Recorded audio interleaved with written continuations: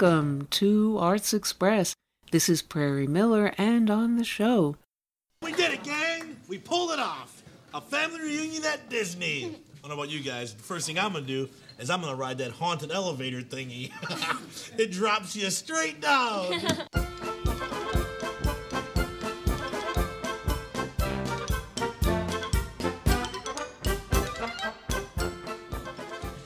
Good morning. Welcome to the Mickey's Breakfast Jamboree. My name is Billiam, and I'll be serving you today. You guys here on a special occasion? Well, we're here on that new Magical Gatherings family package. Got the whole Matusik clan down from Ohio, right, guys? Say hi. Hi! Well, great. Let me tell you Mickey specials today. We've got steak and eggs served with some home fries and Mickey waffles. Woo! I love me some steak and eggs. Ever since they found mad cow disease in the U.S., I'm not taking any chances. It can live in your body for years before it ravages your brain. You're enjoying your day, everything's going your way, then along comes Debbie Downer. Always there to tell you about a new disease, a car accident or killer bees. Who beg her to spare you, Debbie, please, but you can't stop Debbie Downer. What in the hot hell is wrong with you? What made you like this? I'm asking, seriously.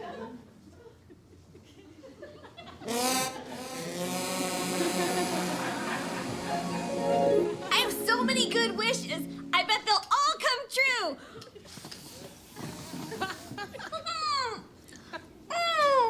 Yum! I love cake. It's like your mouth's at a carnival. Thanks, Grandma. Enjoy it now, kiddo. Gluten allergies are rampant in our family. You're going to eventually have to restrict. So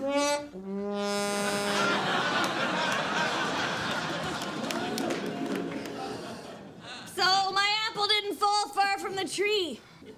Hey, where are you guys going? No, you can't stop Debbie Downer.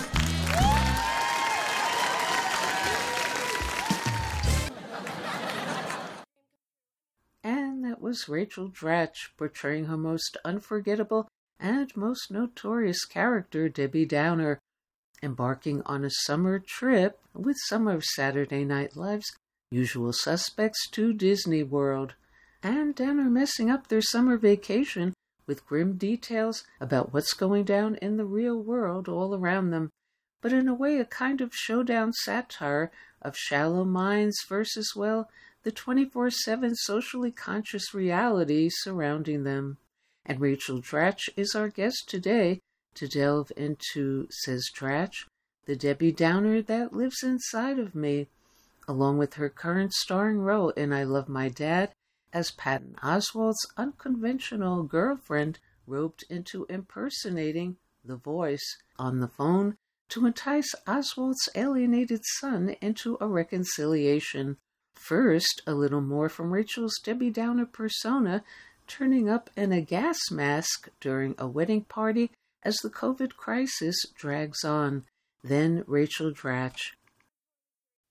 Ladies and gentlemen, let's hear some noise for our newly hitched Mr. and Mrs. who have been stealing some kisses. Mark and Liz McKellen, yo!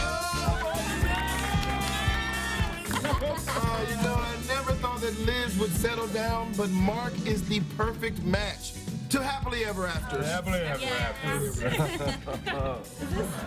this table 9? Oh, whoa. Yes, it is. It sure is. We're in the fun table. Yeah.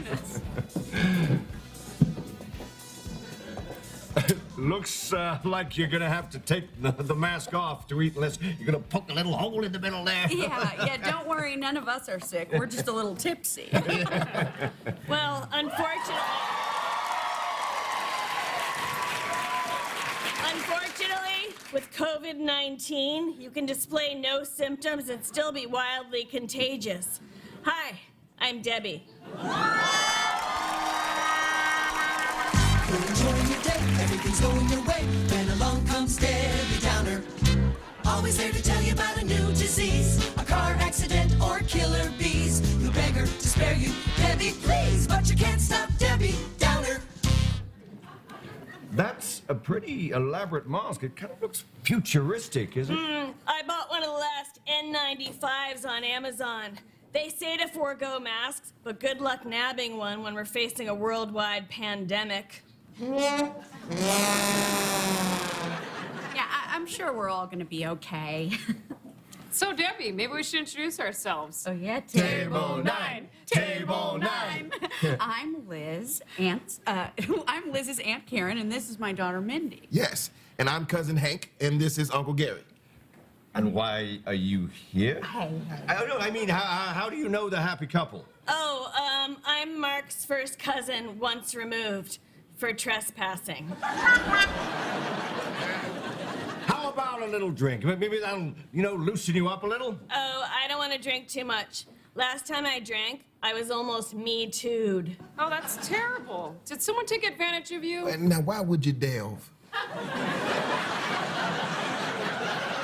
I was on one of those just lunch dates and choked on a crouton. My date had to give me the Heimlich. He clearly thought the bottom of my rib cage was much higher. Hashtag not buying it. Question. Do we have to stay at our assigned tables? Yeah, Debbie, why don't you go say hi to the bride and groom? Oh, okay. Hey, congrats, you guys. This is a really beautiful wedding. I wanted to give you my gift, though. Here, open it. I made a donation in your name to my favorite charity. Oh, thanks. Oh, a $25 donation to Pounce for a cure. Mm-hmm. A cure for what? What? No, don't ask that. Don't. Feline AIDS. It's the #1 killer of domestic cats. Meow, meow. Hey, Debbie, they're serving the entree, so why don't you go sit down and stuff your mouth with good food? Okay, enjoy, guys. Yes. Oh, I'm ready for my beef. Yeah, these mashed potatoes look like heaven. After we eat, I vote we get a line dance. Oh, yeah. Hey, speaking of voting, how do you guys feel about Trump?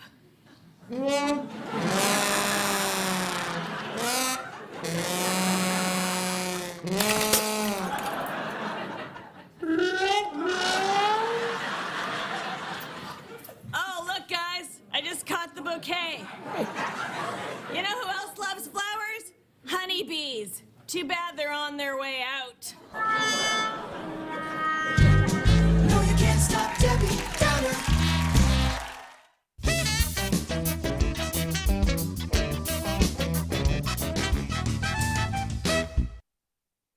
Hi. Hi, welcome to the show, Rachel. Thank you. Now, which of your many characters on Saturday Night Live as Debbie Downer or anywhere else would you say you feel closest to, and why? Ooh, wow, that's getting deep.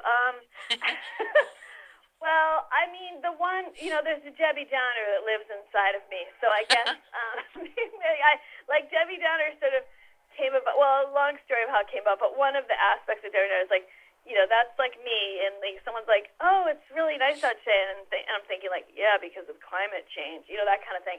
So that's like a little voice in my head. And then that's the one people seem to sort of approach me about the most, and most people come up and they say oh my gosh, that's my sister, or that's my mom, or whatever. And then I like doing the Boston character just because that's where I'm from, and so that was always I could just flip into that in a second. So those are probably my faves. And would you say Saturday Night Live has changed your life? And if so, how?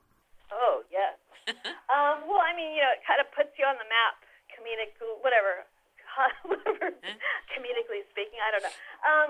Yeah, it's definitely the big break. It doesn't get any more big breaky than that. So, definitely changed my life. And not only that, it was, it definitely had a lot of pinch me moments while I was on the show. And because, I grew up watching it, and you never imagined you'd actually be on it. So, yeah.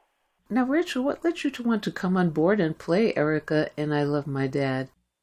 Oh, well, I was really riveted by just the script itself. Even if I wasn't a part of it, I just, sometimes you get sent scripts, and this one was a real page turner because I was really into this whole psychological dynamics of the whole thing. And then in terms of Erica, I loved that the whole tone of the script and of this character was both comedic and grounded in reality. And Erica is a character who has like a lot of sort of dichotomies to her. Like she's kind of a tough broad in a way, which is a part I don't usually play, but then also she's sort of vulnerable too. And so I just like that I could see how I could get laughs with it, but also I was attracted to something that I don't often do, like playing someone a little more real.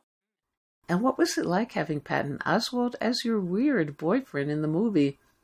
Oh, well, we had actually played a couple together years ago on King of Queens for a number of episodes. I was his dorky girlfriend. So that was like obviously a very different tone, but you know, you could always count on Patton to be this just so knowledgeable about what choice to make comically. So so it was really fun working with him on this in a whole different tone, and especially in the scene where he's sort of coaching me on what to say to like this phone prank thing that he has me involved in.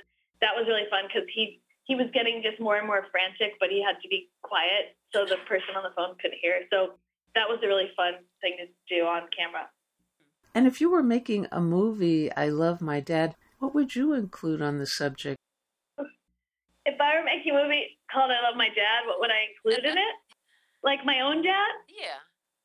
Oh my gosh. Well, I mean, my dad, he passed away 5 years ago, but he was like the funniest guy in the room, and he was not an actor, but he really influenced my comedy. So, you know,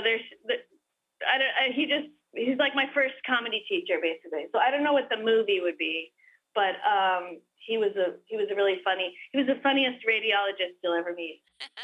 And how much would you say you are Debbie Downer in real life or not? Well, there is definitely a Debbie Downer that lives inside of me.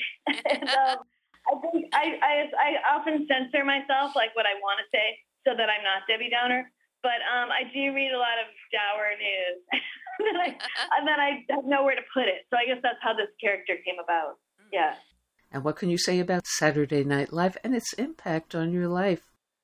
Oh my gosh. Well, I mean, SNL is like the comedian's dream job, especially sketch and improv. So, I mean, I still have to pinch myself I was even on it. And its impact on my life is like, once you're on SNL, you know, you're kind of in the tribe, sort of. So, I mean, it definitely doesn't guarantee like a skyrocket career for every single person. But it's, you know, to say that I was on SNL and like you have this sort of same language, comedy language with everyone that was on it. So I'm still in really good touch with a lot of people that were on it. And we all kind of like cast each other and work together. And it's sort of this club for life that I'm so grateful I got to be in. And Rachel, as a comedian, have you felt affected by cancel culture and what you want to say as a comedian? And after what happened to Chris Rock and now Dave Chappelle on stage, do you fear for yourself in that regard as a performer and especially as a woman?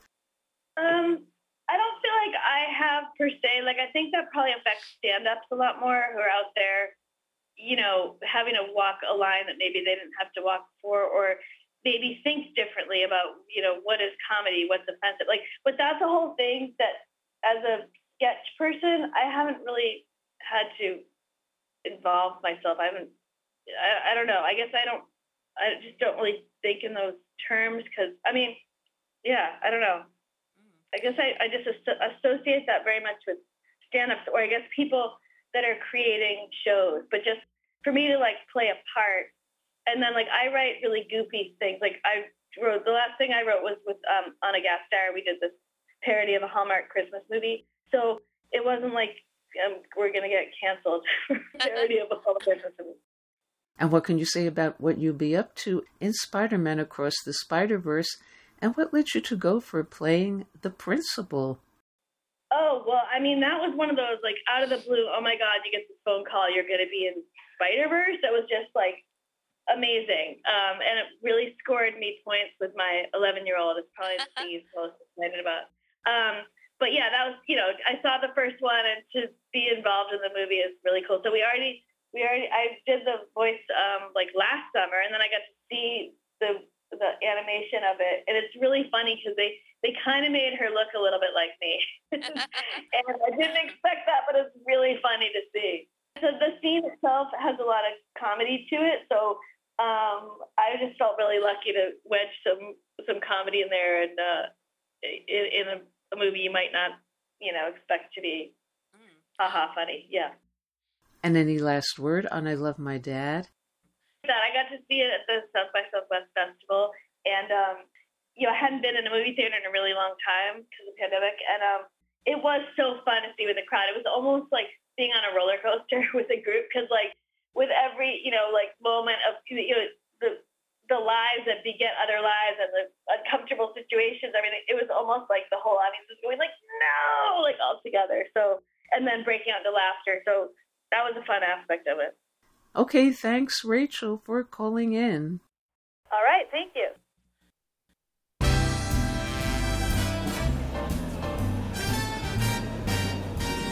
This is so amazing. This is such a special night, and I am surrounded by everyone that matters to me, especially you, Chad.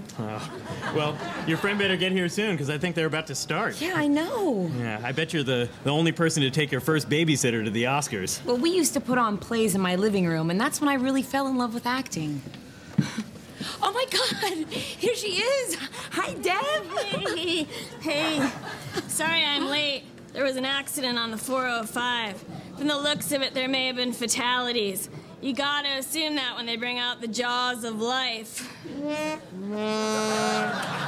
enjoying your day, everything's going your way. Then along comes Debbie Downer. Always there to tell you about a new disease, a car accident or killer bees. You beg her to spare you, Debbie, please, but you can't stop Debbie Downer. I'm so glad you're here. Chad, this is Debbie. She used to babysit me. Hi, nice to meet you, Debbie. Hi. Wow, Hillary, you really look like a movie star. Oh, you look nice too. Yeah, it's hard to find dresses that hang right on my frame. Way to go, scoliosis. So you got the speech ready, Hillary? You better be thanking us. Oh, come on, guys. Ooh, check out the diamonds. Oh, Harry Winston. Yeah, just think, one of those diamonds could probably pay to rebuild countless homes destroyed by the tsunami.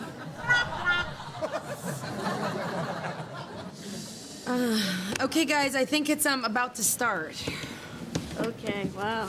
Hey, wow, that's a pretty big ribbon. Oh, yeah, I had a normal size one till 2 weeks ago when they discovered the super strain. So this was your favorite babysitter? Well, I guess back then I thought she was dark and cool, but now I see she's just a huge ass ache. Well, here's the good news. The show's only 6 hours long. And if you're getting a new puppy, do me a favor. Check it for ringworm. Makes rabies look like the common cold.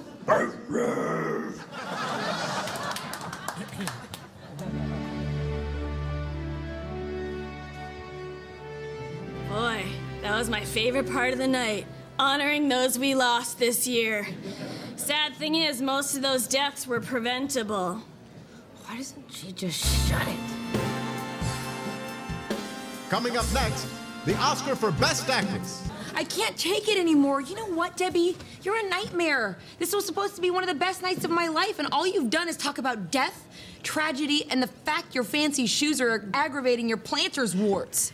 Don't blame me. Blame the pool area at the La Quinta Inn. I don't even want to find out who wins. I'm getting a drink.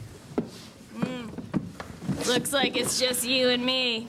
Well, nice going, Debbie. Now there's no way I'm going to get thanked. Again. Sorry, guys. I can't make it to the after party. Finger foods do a real number on my GI tract. No, you can't stop Debbie Downer. And I Love My Dad is out now in release. And next up on the show, Banned Online, broadcast on Arts Express. While we're on the subject of impersonations, it seems that those Russian pranksters, Vovan and Lexus, have been at it again. This time phoning up eminent filmmaker David Lynch, posing once more as Ukraine President Zelensky. In this Arts Express Cancel Culture Uncancelled episode, as this interview has curiously disappeared online, The director, known for Twin Peaks, Dune, Mulholland Drive, and Wild at Heart, urges Zelensky to, quote, fix this thing, have a beer with Putin, have a couple of beers. Here's that conversation. But first, to set the truth stranger than fiction mood, some scenes from David Lynch's Dune.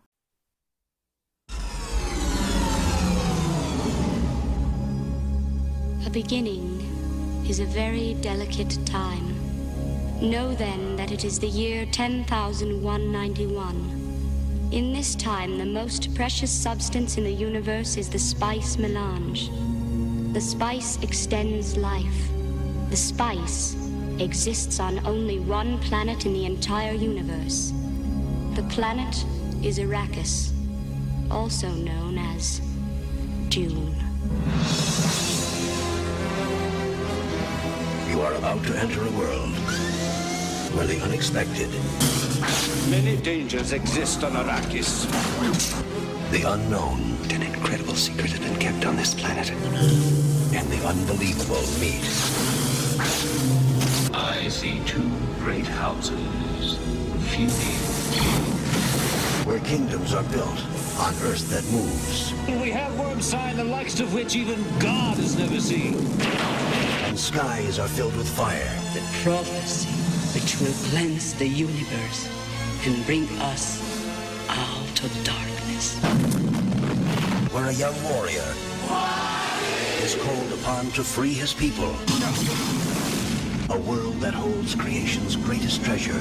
He who controls the spice controls the universe. And greatest terrors. A world where the mighty. This is genocide. The deliberate and systematic destruction of all life on Arrakis. The mad. I will kill him! I will love you forever. And the magical. Father, the sleeper has awakened! Will have their final battle. Long live the fighters!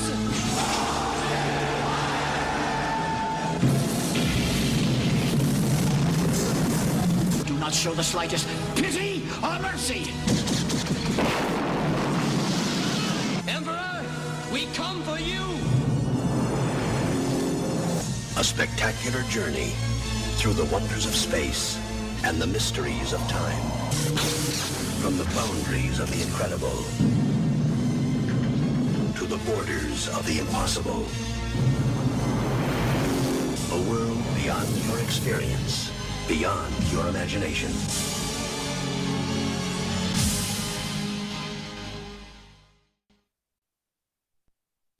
Ravana Lecter. It's my pleasure, President Zelensky, and I'm very happy to be talking to you. And my job today is to tell you about the peace creating groups that I wrote to you about, and to encourage you to support a peace creating group for Ukraine. It's time for peace. And the technologies for real peace exist. We got to take advantage of them and establish these peace creating groups. For Ukraine, a population of 44 million, all you need is the square root of 1%, which is about 700 peace creating experts practicing these technologies day in and day out on a permanent basis, and it will bring and establish and keep peace for Ukraine. The technologies for peace, believe it or not, are way more powerful than the technologies for war and killing. This field within, non-relative absolute, there's the field of relativity, and underlying that is non-relative absolute. This field within, the field of being, of pure bliss consciousness, a field of peace can be enlivened and affect the whole world with peace, happiness, universal love. People don't, when you enliven this, people don't want to hurt one another. They want to be friends. They want to zoom forward and solve the problems of the world. Concentrate on peace, concentrate on ending this war, and then on peace, permanent peace after.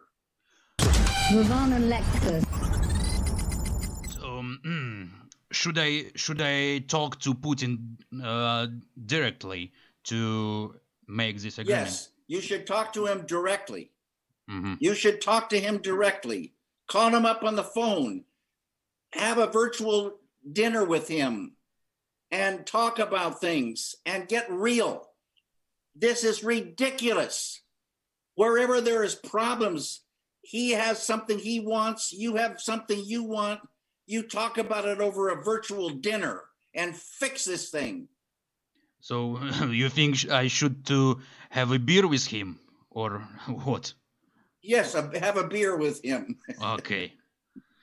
You know, yeah. Have a couple of beers. Ravana Lexus. You could talk to President Putin about that. Having your beer, maybe some food, and talk about these things and realize that both of you are human beings. But you know that you have met with my colleague, Petro Poroshenko. So yes, I met with him. Did you drink something with him? I drank a coffee, I believe I drank a coffee with him. Okay. I think that he's an alcoholic. I didn't have time to drink any alcohol with him. It's sad. It's sad. Stopping it whatever way you can. Talk to Putin and think peace. Think friendship. Think, getting along and helping each other. Ravana Lexus.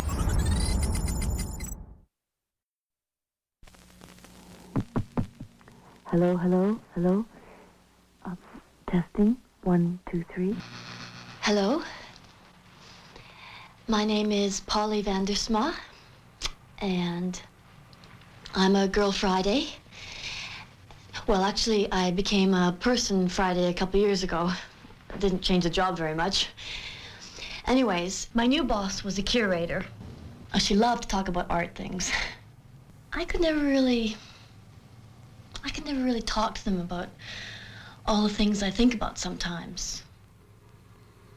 And all the things I've seen.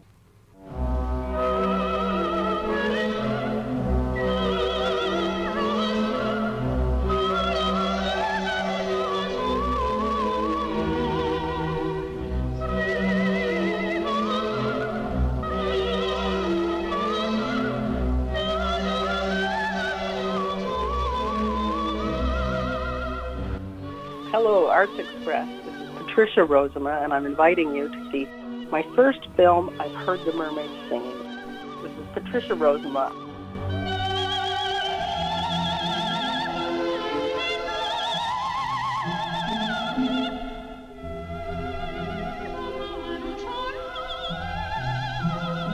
Gosh, sometimes I think my head is like a gas tank. You have to be really careful what you put into it, because it might just affect the whole system. I mean, isn't life the strangest thing you ever seen?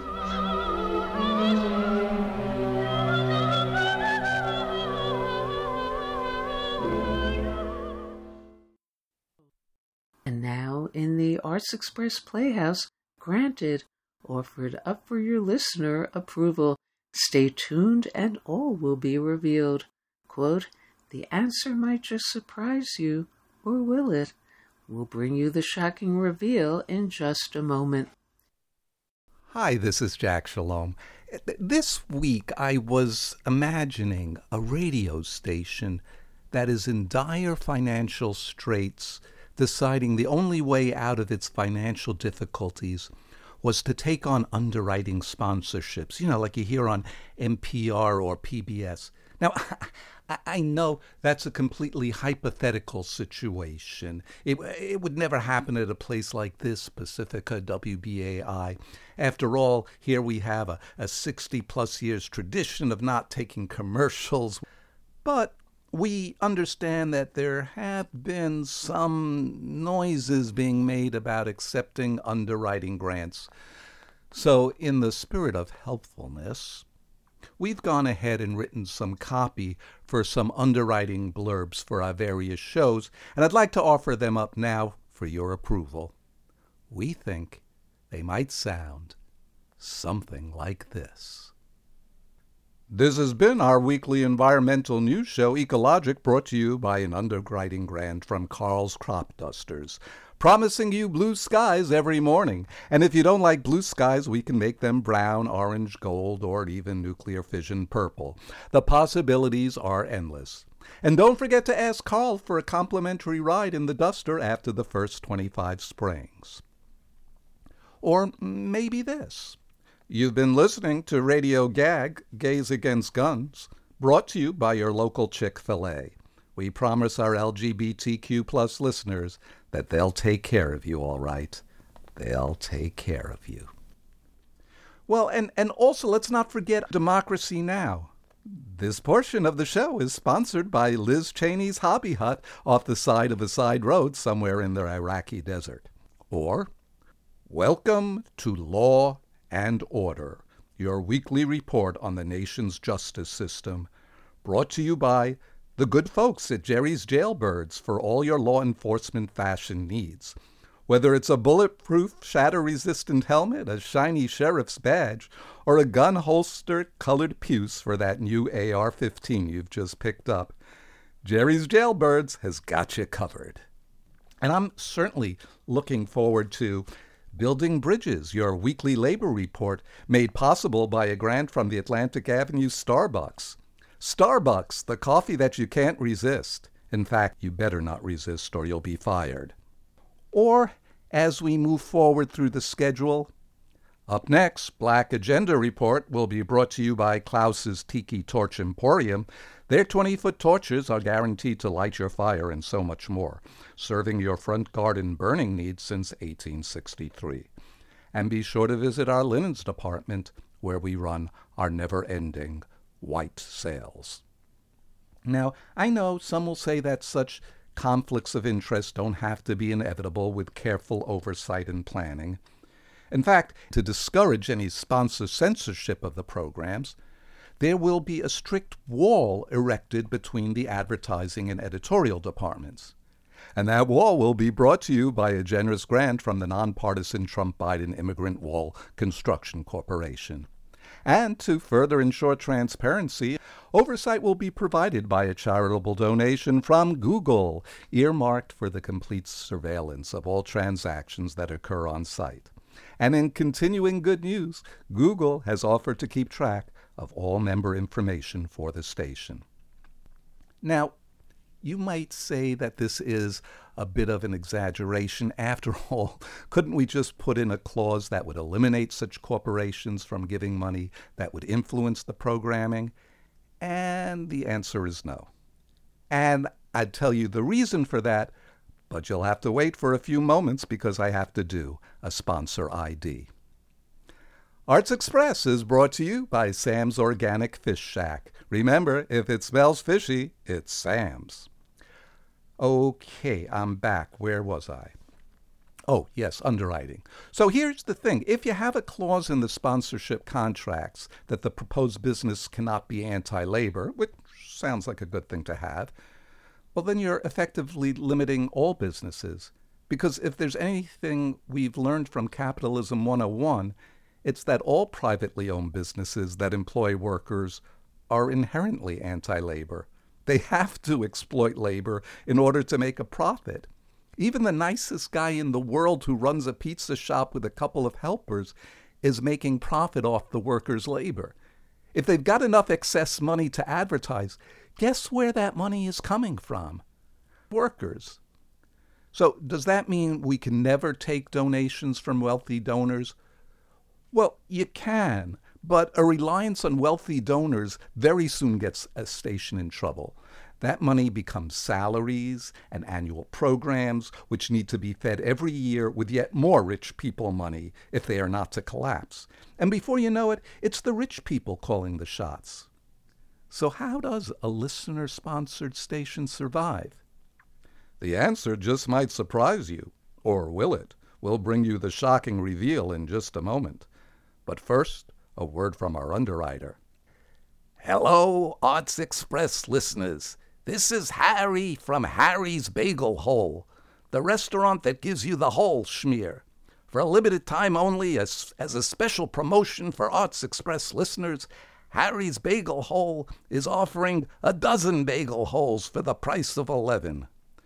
We don't give you dough, just the nothing center.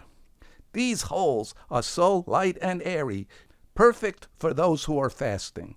You could eat 1 million of them and you won't gain weight. And they won't take any space on your refrigerator shelf. At Harry's, we give you the whole hole and nothing but the hole. No disgusting dough or pumpernickel seeds. And that's the whole truth and nothing but. Thank you, Harry. Well, we're back. So, how does a listener-sponsored station survive? Well, shockingly, by remembering that we're here for the listeners. The people who give you money are the people that any station is going to prioritize and whose needs are put first. This is just the way the world works. If you seek money from businesses, that is whose needs will be prioritized. If you seek to gain money and donations from rich people, that is whose needs the station will prioritize. If you seek money from listeners, then those people are those whose needs the stations will prioritize. People will pay for something that serves them. It's not easy, but it can be done. But first, people need to know about the station, need to know that there is a station that does something for them. Promotion, promotion, promotion. I remember the great story that Lloyd Richards, the black director of A Raisin in the Sun, told. During the out-of-town tryouts of Raisin, they had no idea if anyone was going to see it, but after a while, lines started forming, and there were lots of black people online, people who had never even seen a play before. So he was very curious. He asked an older black woman online why she was there.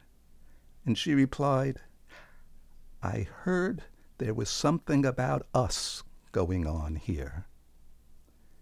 Well, Pacifica needs to get out into all the communities that our programs serve to let the people know that there's something about us going on here. There are millions of people in the Pacifica listening areas who just don't know yet that they are Pacifica listeners. Instead of just speaking on the radio to those who already know about Pacifica, we have to let others know by going out to them, reaching out, and finding our audience. The specifics of that are a longer discussion, but that needs to be the starting point. Otherwise, who knows? We might soon be hearing this on our tenants' rights program, Housing Notebook. Housing Notebook, brought to you by the Goodfellas Finance Corporation, offering subprime mortgages for all, servicing the community with payday loans and protection services for decades. Landlords, be sure to ask about our quick one-step removal incentive program.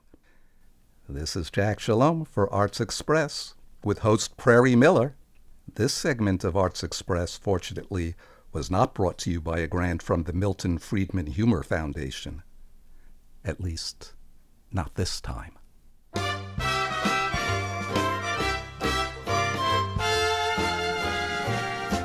Selling out is easy to do. It's not so hard to find a buyer for you. When money talks, you're under its spell. Ah, but what do you have when there's nothing left to sell? And we'll go out now on Arts Express with Ro on the Global Television Beat. Mrs. Marvel, politicizing the multiverse and rendering it asunder. The Disney Muslim Girl superhero series, quote, caught up in the studio's commodified seriality, channeling Asian hate crimes, Hillary Clinton, James Bond, and Homeland Security.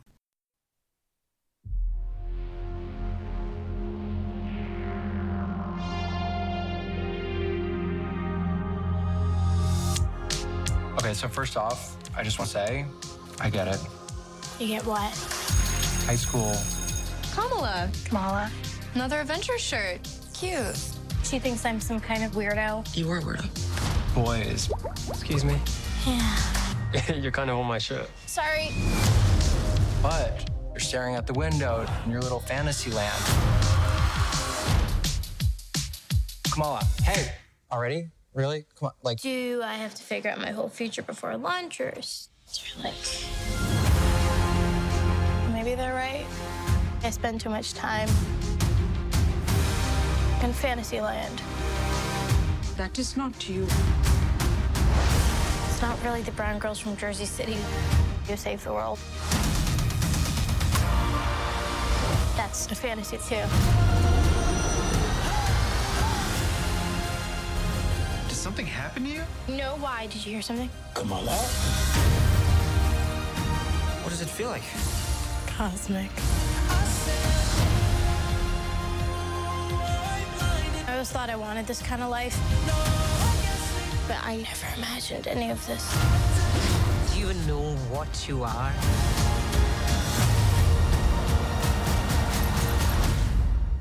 I'm a superhero.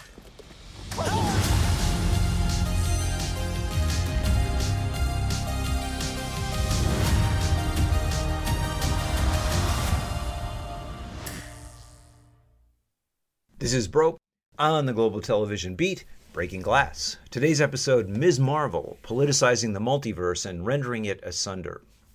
There are two groups that the recently concluded Disney Plus series Ms. Marvel may have turned off initially, but who should follow this groundbreaking series through to its end to understand its transformational and liberatory potential. The first are the usual Marvel fans who see themselves as caught up in the studio's commodified seriality, where every series and film relates to each other one, and who search for Easter eggs, which identify these affinities and hint at future projects. They will find this series adds a social dimension to the studio's offerings, correcting past semi-colonial productions, i.e. the much-praised Moon Knight, and illustrating how the Phase 4 multiverse can be used not just to hook fans through its interminable complexity, Loki, but also through its ability to tell historical truths. In this case, its revelation of the sadness and horror of the British partition of India, marking Hindus and Muslims as enemies in the creation of Pakistan. The second group are those who believe that nothing good can ever come of the Marvel Universe, when in fact there are projects which point the way towards a better world, such as the Afrofuturism on display in the Kingdom of Wakanda in Black Panther. To that, we can add episode 6 of Ms. Marvel and the weight of the series itself, which is, in slightly veiled form, the history of American persecution of Muslim peoples and neighborhoods post 9/11, and a recounting of the resilience of those communities in fighting back. Ms. Marvel starts out as just the usual plug for the Marvel Universe with the American teen Kamala Khan, charmingly underplayed by Iman Vellani, part of a lovingly detailed South Asian Muslim community in Jersey City, who adores the Carol Danvers Captain Marvel superhero and sneaks away from her controlling Indian-Pakistani parents to go to Avengers Con. Here, her powers are revealed, flowing from a bangle, a magic bracelet, a gift from her grandmother in Pakistan. On a rooftop afterwards, she despairs of ever becoming like her idol because it's not brown girls from Jersey City who save the world, pointing up not only the dominance of whiteness, but also of the rich, such as the defense industry entrepreneur Tony Stark, or Iron Man, in the superhero genre. Elsewhere, Kamala's best friend, Nakia, Yasmin Fletcher, runs for and is elected to the board of the local mosque. Her traditional Muslim attire is complicated by her contemporary feminist approach to power sharing and her up-to-date grasp of popular culture. The character, in the words of one of the series' creators, breaks a lot of the stereotypes for hijab girls. The opening episodes are replete with the sights and sounds of Muslim culture, both traditional and Americanized, as Kamala, with her new superpowers, saves a boy from falling at an Eid al-Adha, the Muslim holy day of sacrifice and giving to the poor celebration. And Kamala's brother's wedding features a fabulous Bollywood dance number. Kamala herself dances around the house after meeting a dashing Muslim boy to Ronnie Spector's Be My Baby. A series written and directed and produced by an ensemble of American and British, Asian and South Asian artists led by series creator Bisha K. Ali, then takes a dramatic turn at the midpoint as Kamala and her family are called to Karachi by her grandmother to explain her powers and a mysterious 1940s train that appears to Kamala and seems to be a part of the typical Marvel time warp multidimensional world.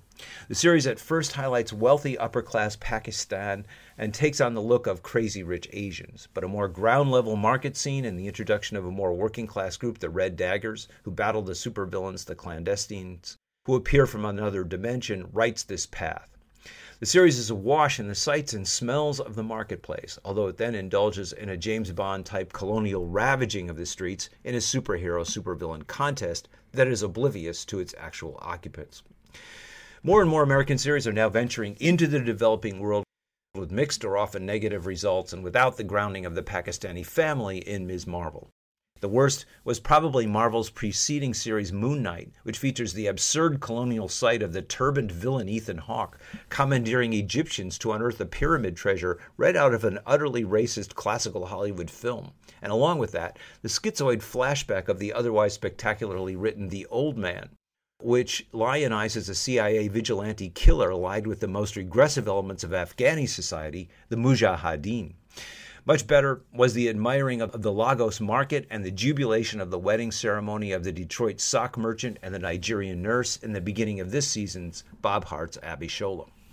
Ms. Marvel, though, goes each of those one better and points to the way the Marvel multiverse might acquire meaning other than simply as time-shifting graveyard of past Marvel products.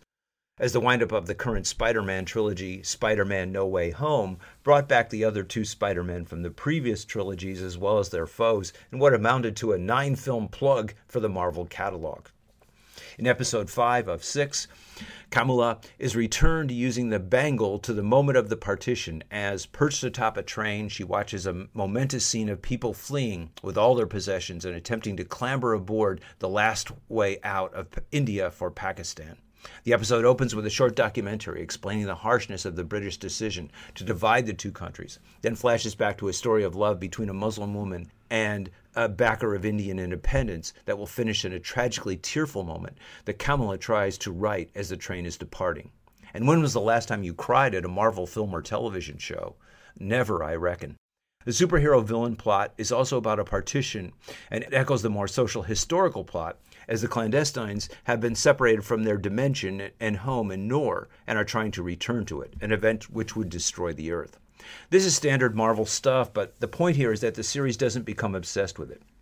This plot, in fact, ends in episode 5. Instead, the subject of the last episode, where Kamala and her family return to Jersey City, is the attempt to wreak havoc on the community by a government organization which is attempting to capture Kamala. Called the Department of Damage Control, DODC, the agency is clearly a stand-in for the Department of Homeland Security, and its overzealous female persecutor may be a stand-in Hillary Clinton, who boasted about destroying the Muslim country of Libya. The agents in a SWAT squad violate the mosque, which Nakia explains is under surveillance even by the Department of Sanitation. Over 763 attacks on mosques have been reported since 9/11, as just after the attack, hate crimes on Muslims rose, according to the FBI, 1,617%. These attacks were given new life in 2016 by Donald Trump's statement that, "I think Islam hates us." And in fact, the attacks have perhaps only receded as the war on terror gives way to great power conflict between Russia and especially China, and consequently as Asian hate crimes peak. In her battle against the U.S. forces of order, Kamala is given her costume, a big moment in any superhero origin story, sewn by her mother, who then acknowledges her daughter's independence in a way that heals a rift in the mother-daughter relationship. The costume is ablaze with color, reflecting the splendor of Muslim female fashion, much more authentic and bounteous than the fake Captain Marvel costume she had worn at the opening. Her father later explains to her that the name Kamala in Urdu, the family's mother tongue, means marvel, in a way that makes of her something more than just a franchise namesake. Kamala and her cohorts, who form a kind of Nancy Drew or In the Dark group, though far less cynical than those outfits, defeat the SWAT squad through their knowledge of their surroundings, as the squad with their sonic boomers invade and are foiled in the teens' high school. Kamala defeats the legions of federal agents with the community and even the local police cheering her on. Finally, however, she's trapped and about to be captured when the entire community comes together to save her and allow her to escape. This is a truly remarkable series and shows how the various verses, Facebook's Meta and Marvel's Multi, can be a space for an examination of social, cultural, and political fault lines rather than simply a commercial paradise used for advertising and marketing. The credits of the series use a form of animation over documentary shots of Jersey City and Karachi. In the final episode, they, in true Marvel fashion, are followed by a short sequence which hints at how Ms. Marvel, Kamala Khan, will be integrated into the Marvel Universe.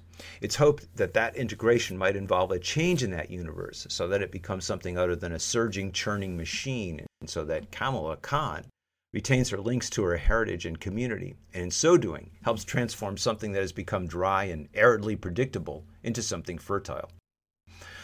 Dennis Brope is the author of Birth of the Binge, Serial TV, and the End of Leisure, and Diary of a Digital Plague Year, Corona Culture, Serial TV, and the Rise of the Streaming Services. He's currently working on a book titled Marvel Studios and Commodified Seriality. And this is Brope on the Global Television Beat, signing off and breaking glass.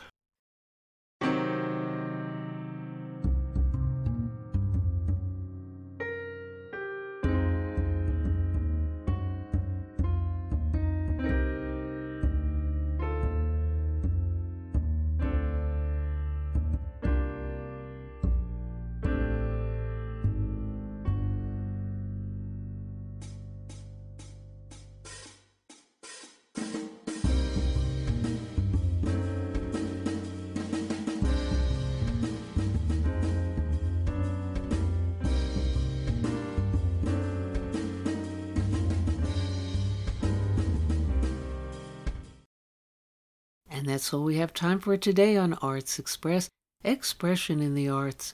And if you'd like to express yourself too, you can write to us at theradiogoddess@gmail.com. Until next time, this is Prairie Miller leaving the station.